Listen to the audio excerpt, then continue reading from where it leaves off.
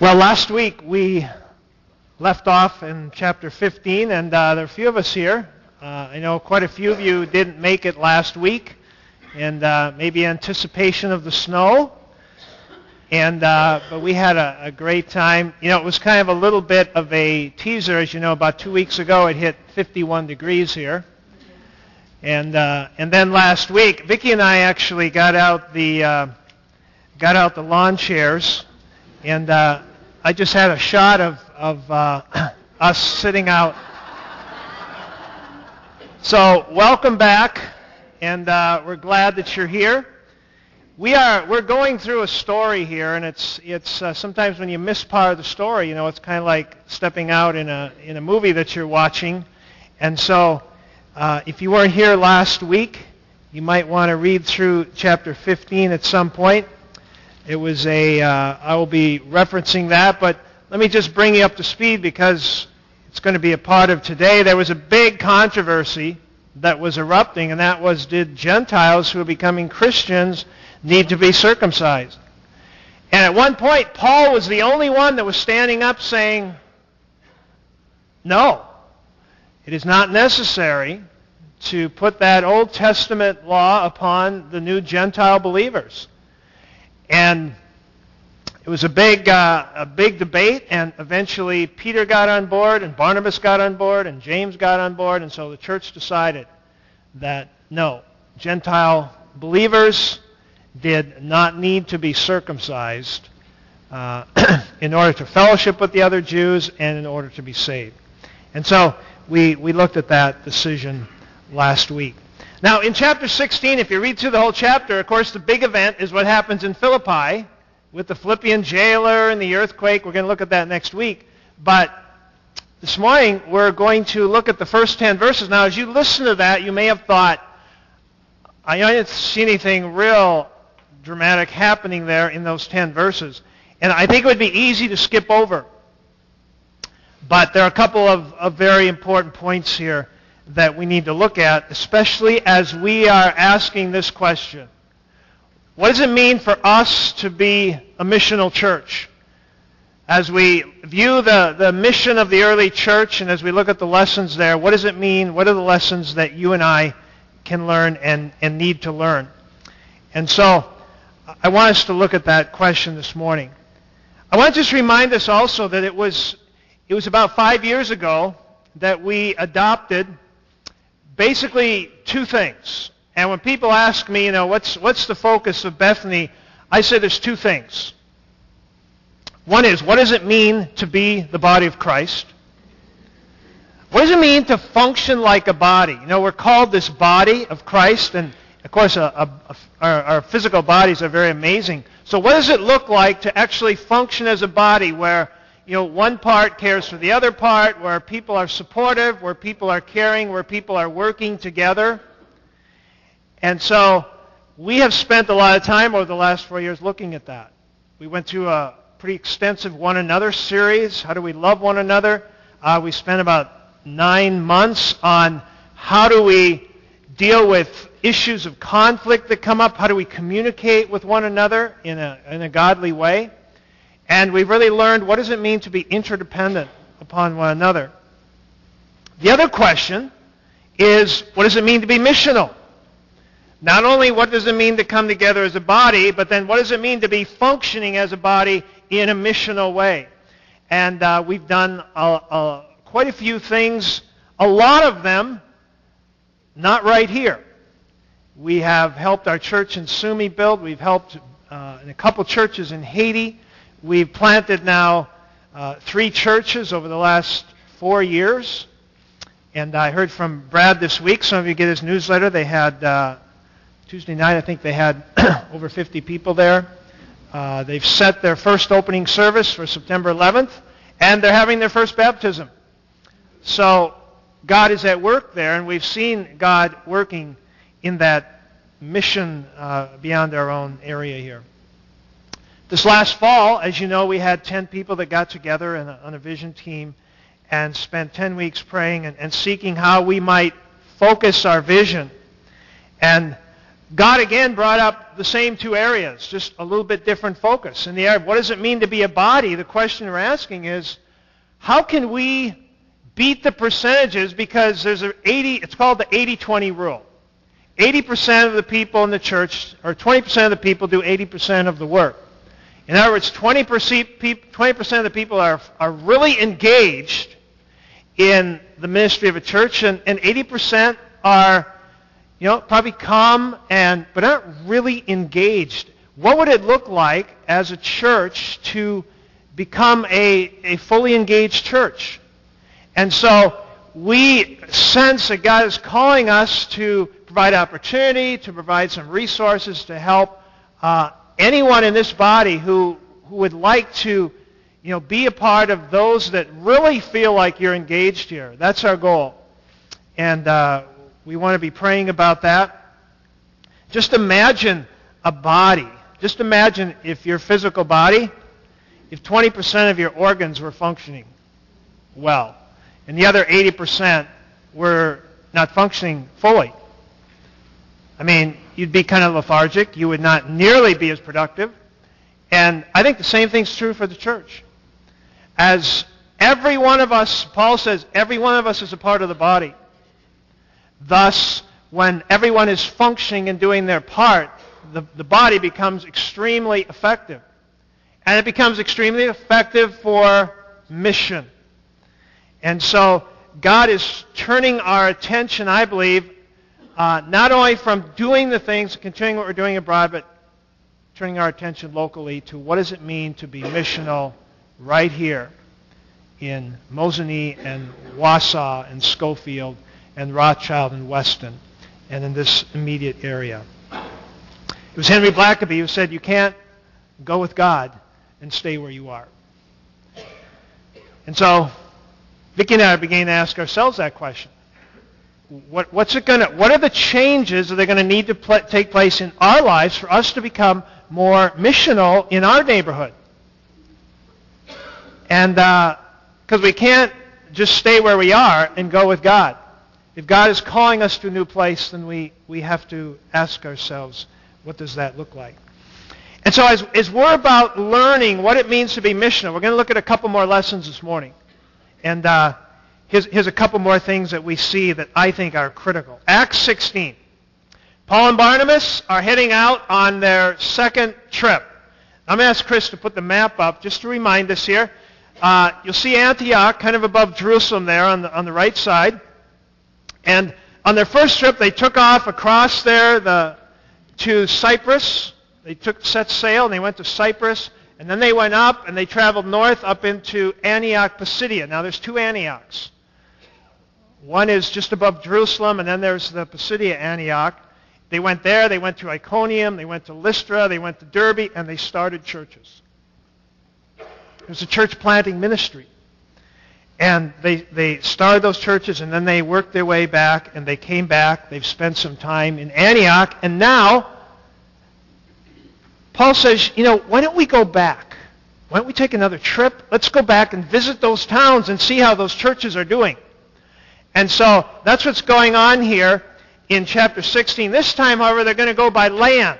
Instead of sailing across to Cyprus, they're going to head north and then back across west, and they're going to be visiting again Lystra and Derbe and those towns and looking at expanding the ministry there.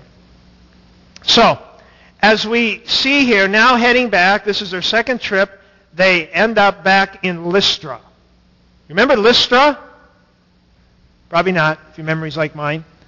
Lystra was the place where they healed the crippled man. Everybody started worshiping them because they thought they were gods. And then when they realized they weren't gods, then they stoned them. That's where they stoned Paul, and they dragged Paul outside, and they thought he was dead. And God raised him up again. It was an amazing place. It's not the place I would return to. But they went back, and that's where they connected up with a young man whose name was Timothy. Now, this guy probably got saved on the first trip. It had been a few years now. And Paul was really impressed with this young man. And so he begins to disciple him and plans to take him on a trip. And that's where we see these words written. And let me just, again, highlight in verses 1 to 4. He came to Derbe, then Lystra, where a disciple named Timothy lived, whose mother was a Jewish and a believer. His father was a Greek. The brothers wanted to take him on the journey, so he circumcised him because of the Jews who lived in that area, for they all knew that his father was a Greek. Now, we have to take a time out here. We have to take a time out. Because we just spent the last chapter in this big debate, Paul leading the charge to say the Gentiles do not need to be circumcised. There's not a requirement for Gentiles to be circumcised.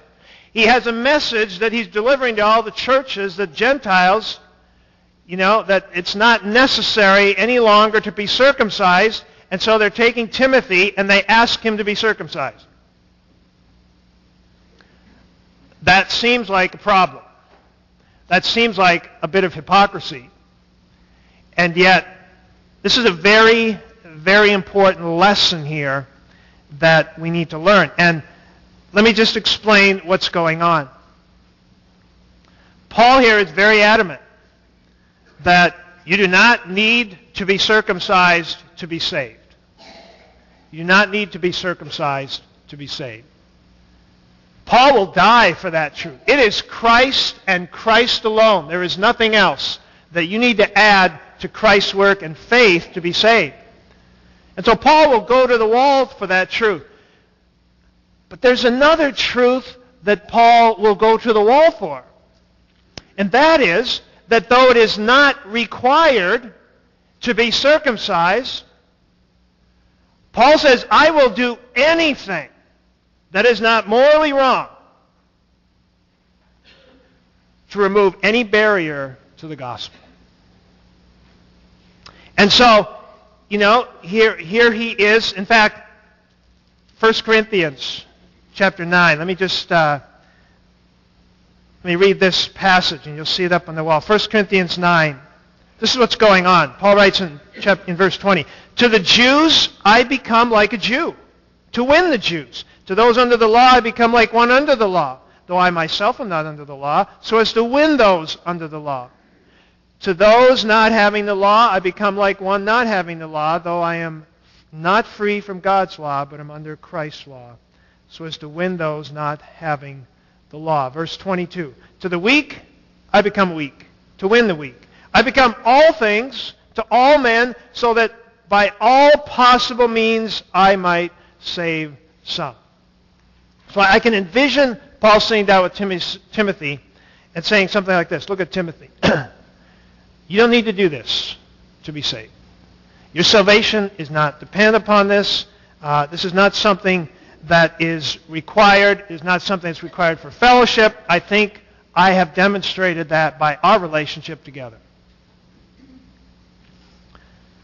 However, and I'm quoting now from 1 Corinthians 10, everything is permissible, but not everything is profitable. Everything's permissible, but not everything is constructive. No one should think about his own good, but only the good of others. So Timothy, here's what I'm going to ask you to do. I'm going to ask you to be willing to be circumcised, because if you're not circumcised, it's going to create barriers with the Jews that we're trying to reach. Now, they have a weak conscience, but in order to win the weak, we're going to become like the weak. And I'm going to ask you to be willing to do that. Now, that was no small thing when you're a young man. And, so Timothy here has to be willing, and obviously it doesn't make any big deal of it. It's just like something that happens here.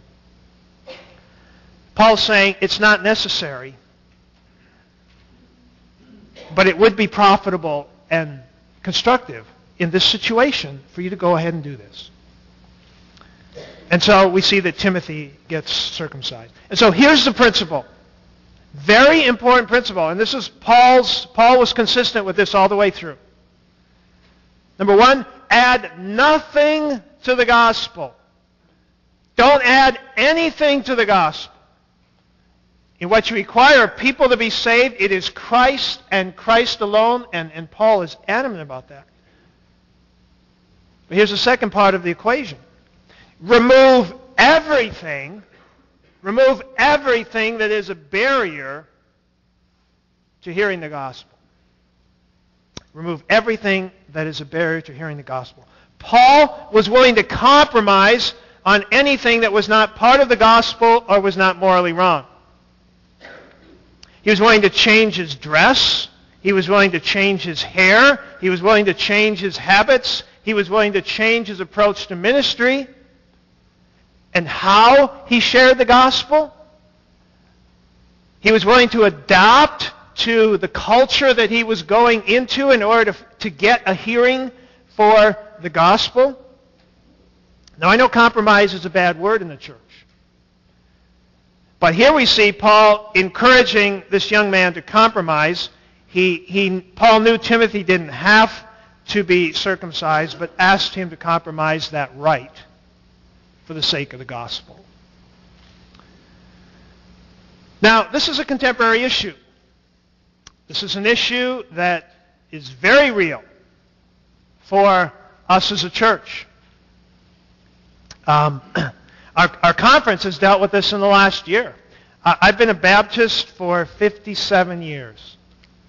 I was in the church when I was 7 days old. And so I have a right to stand up here and tell you I'm a Baptist. And those are my roots and those are my names. That's my name. But what if that name becomes a barrier to the gospel? And our conference dealt with this issue. They were finding there were places, and our conference has a very global perspective, there were places around the world where the Baptist General Conference, because of misconceived conceptions of Baptists, were not able to go and be invited in. Unfortunately, others had tarnished that name and damaged that name.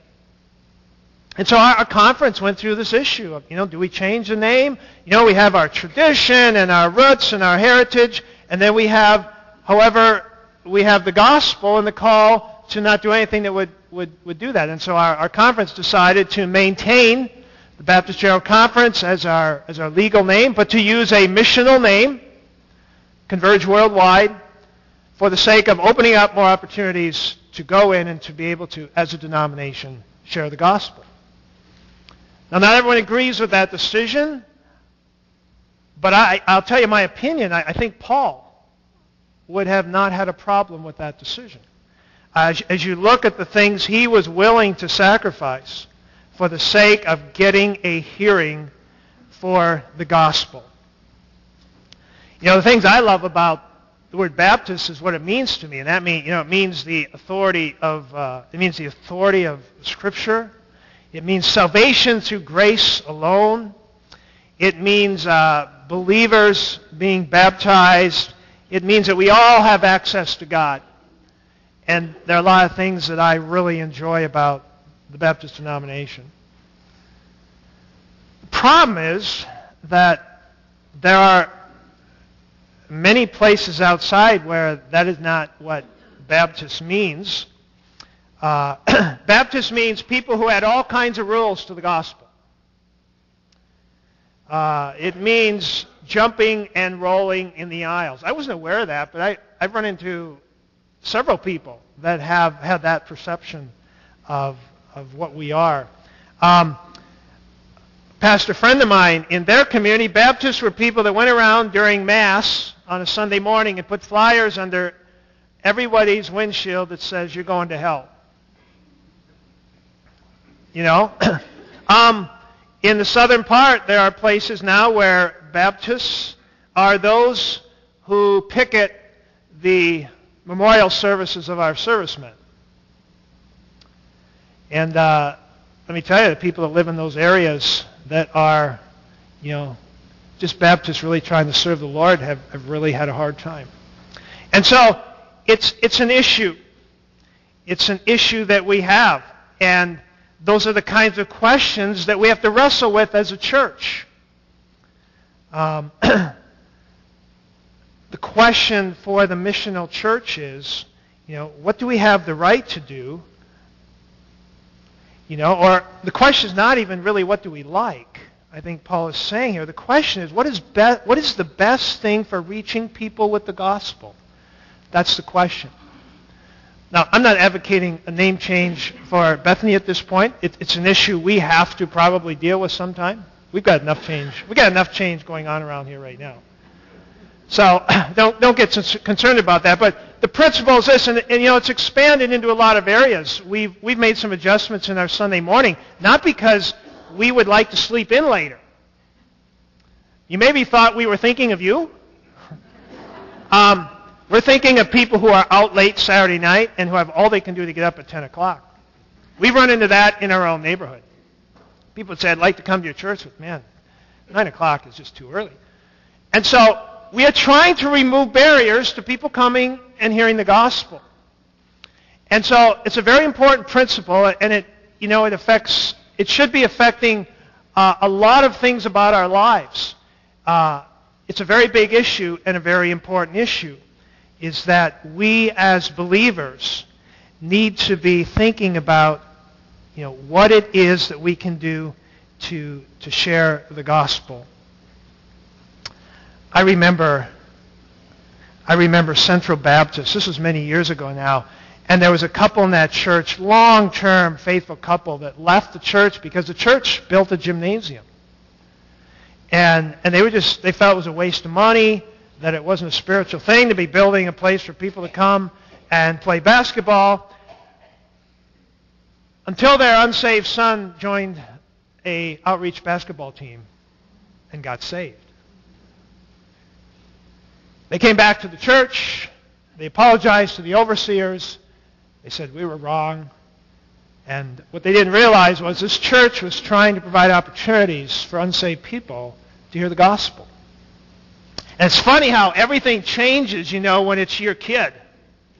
Now, we don't want to do this, and then all of a sudden it's your kid that gets saved to one of these, which you think is a ridiculous ministry, and then all of a sudden you realize that God is blessing people that are sincerely trying to find all ways, by all means, Paul says, to reach people with the gospel. We've got church plants, and I've talked to a number of people my age who go into church plants, and they got to bring earplugs for the music because they just, it's too loud. It's not the kind of music that they can worship with. But they see people getting saved and lives being transformed. And I've had several say to me, you know what, I don't care for the music. I don't even really like it. I don't like this. But you know what? I am seeing lives being transformed and changed through this ministry. And that's why I stay.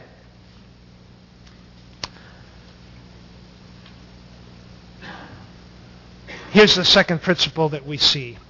Number one, we need to be thinking about what are the barriers that we might be putting up to people coming and having an opportunity to hear the gospel. Here's the second thing, verses 6 to 10. We see that they are seeking to spread the gospel now, and they head kind of to the southwest, and we don't know what happened, but it said all of a sudden the Spirit stopped them, and it wouldn't let them go there. And they knew there were unsaved people there. They knew there was opportunity there, but the Holy Spirit said no. And I don't know if they just, I don't know if there were people with, ready to kill them at the border, or if they just were sensing like something's wrong here in their spirit. But, so they try to go southwest, and they're blocked, so then they're going to go north, and they're going to go north and spread the gospel, and they're blocked there. And so they end up in Troas, and they're praying, and they have this vision of this guy in Macedonia saying, come on over and help us. And all of a sudden Paul and Silas, they realize, wow, God's leading us here. This is where God is opening the door. And so we see here the importance of following the Spirit in ministry. The importance of following the Spirit in ministry. And, we just can't. Sometimes there's a need, and we see the need, and we say, we're going to go fill that need. Well, maybe, but maybe not. Maybe God's not calling you to do that. We talked about this as a vision team, about how hard it is to say no. When you see things and you see needs, and yet you have to ask the question, what is God leading us to do? If you're going to focus your vision, that means yes to some things, but it means no to other things. And so we see here this principle that we need to be really seeking to listen and watching where the Spirit is leading. I remember when I got out of seminary. It was a spring day in May. I'd spent the week, and I had this youth. I had the most dynamic youth program you can imagine, all spelled out, and I was starting that next day at Stanford Baptist Church as a youth director. And it was going to be one youth program. I had the whole thing outlined and just exactly how we were going to do it. And I'm on my Honda 350 driving out of Minneapolis in St. Louis Park, heading home, thinking about what I'm going to do, and a young 18-year-old girl turned right in front of me. Didn't see me, and I ended up in a week in Unity Hospital in Fridley on my back. And I'm going, God, what's going on here? And out of that experience, I learned something very, very quickly. God was teaching me a lesson very, very early on. And that is, I'm going to do this thing. I mean, you can join me what I'm doing, but this is my thing. It's not your thing. And it was a very humbling thing because my plans that I had to start this thing got all messed up. And I really strongly felt like God was speaking to me saying, you need to learn very early on that you need to follow me. You need to follow me. I remember Journey Church. We've been praying for 3 years about a church plant up there. And, we've just had to wait. Sometimes you have to wait for good things to happen. You've seen that need in that community of 10,000 people, and very few evangelical churches that have any size up there involving people, and yet we had to wait for the open door that God would give. And so, very important principle. You look in history, it was three of the greatest missionaries. Livingston, he wanted to go to China. He ends up in Africa. And you got Carey, who wanted to go to Polynesia, and he ends up in India. And then you have Judson, who wanted to go to India, and he ends up in Burma. And so God will often redirect, and we have to be listening, is the point. We need to be listening. We need to be reminded of one of our key values here, and that is dependency. We can never get out of that mode of dependency, of listening, of saying, God, okay, what is it that you're doing? How can we be about what you're doing? What are the ministries that you're wanting us to join you in? And so, very, very important. This is Christ's church. It's not my church. It's not your church. He is the head of the church. Well, let me conclude. We need to be willing to sacrifice and change and adjust and for the best opportunity for people to hear the gospel. This includes everything from our personal time to our resources, our energy, our schedule, our formats. We need to be thinking about what might be a barrier for people. And then we need to listen to the Spirit, and we need to follow His lead as we're involved in ministry. In 1 Corinthians 9:23, Paul has been talking about why he is making, because he got criticized. Paul got criticized for, now you're being like this with these people, now you're changing here and doing this, and now you're shaving your head to be with these people, now you're taking a Nazirite vow for this, and now you're telling Timothy that he has to be circumcised when you have a letter in your hand that says they don't have to be circumcised. You can see why Paul got criticized. But he was always looking for how he might adapt and change in order to go in and not compromise the gospel, but to not put up any unnecessary barriers to those that he was trying to reach. And so Paul is summarizing his attitude here in 1 Corinthians 9. And what he basically says there, and let me just read it. He says, I do all this for the sake of the gospel, that I may share in its blessings. And then he says, do you not know that in a race all the runners run, but only one gets the prize? So when Paul talks about running the race, this is what he's talking about. And so I have a picture this morning as we conclude. I think we can be, when it comes to the gospel and really ministering to this community and really seeking to make a difference here, we can be a group of people who are just walking and strolling. Or we can be a people who are running. And that's a very different picture, isn't it? And so this morning, I would challenge us, as God has given us this vision, that we would run this race. I'm going to conclude with this clip, and then I'll pray.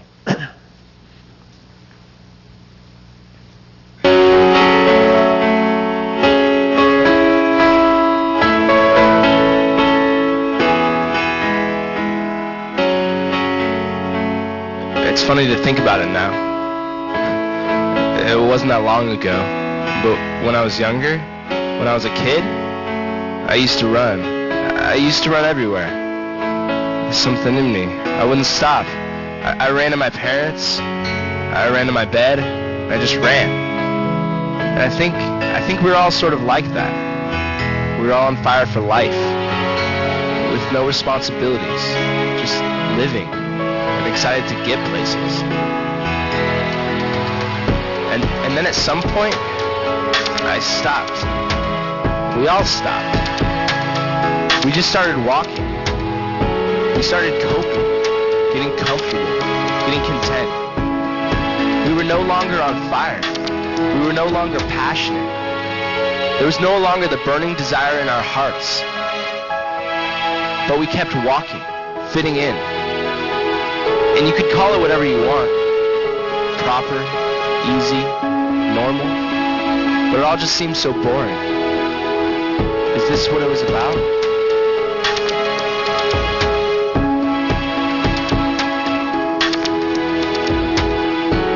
But maybe we need to get passionate again.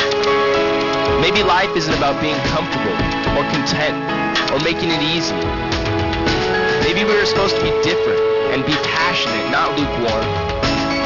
Maybe instead of walking around and being normal, we are supposed to be radical. Maybe we're supposed to run.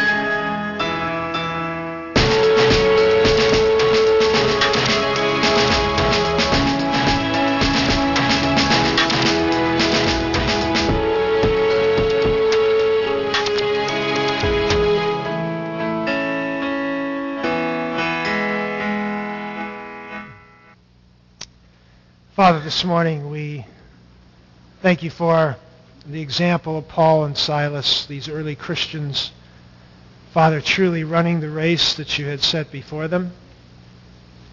Father, you've set before us the same race.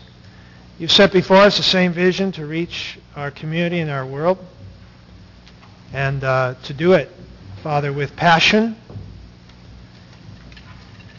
Father, we pray for our body. We pray for each of our lives. We pray that you would fill us with a fresh wind, with the fresh winds of your Spirit, and Father, that we might run the race that you have set before us. Father, we thank you, and we just acknowledge at this moment people in this community today that a year from now might be sitting in this place. We pray for them. We pray for your working and moving in our midst in this way. And Lord, might you just enlarge our vision and move us in this way. We pray this in Jesus' name. Amen.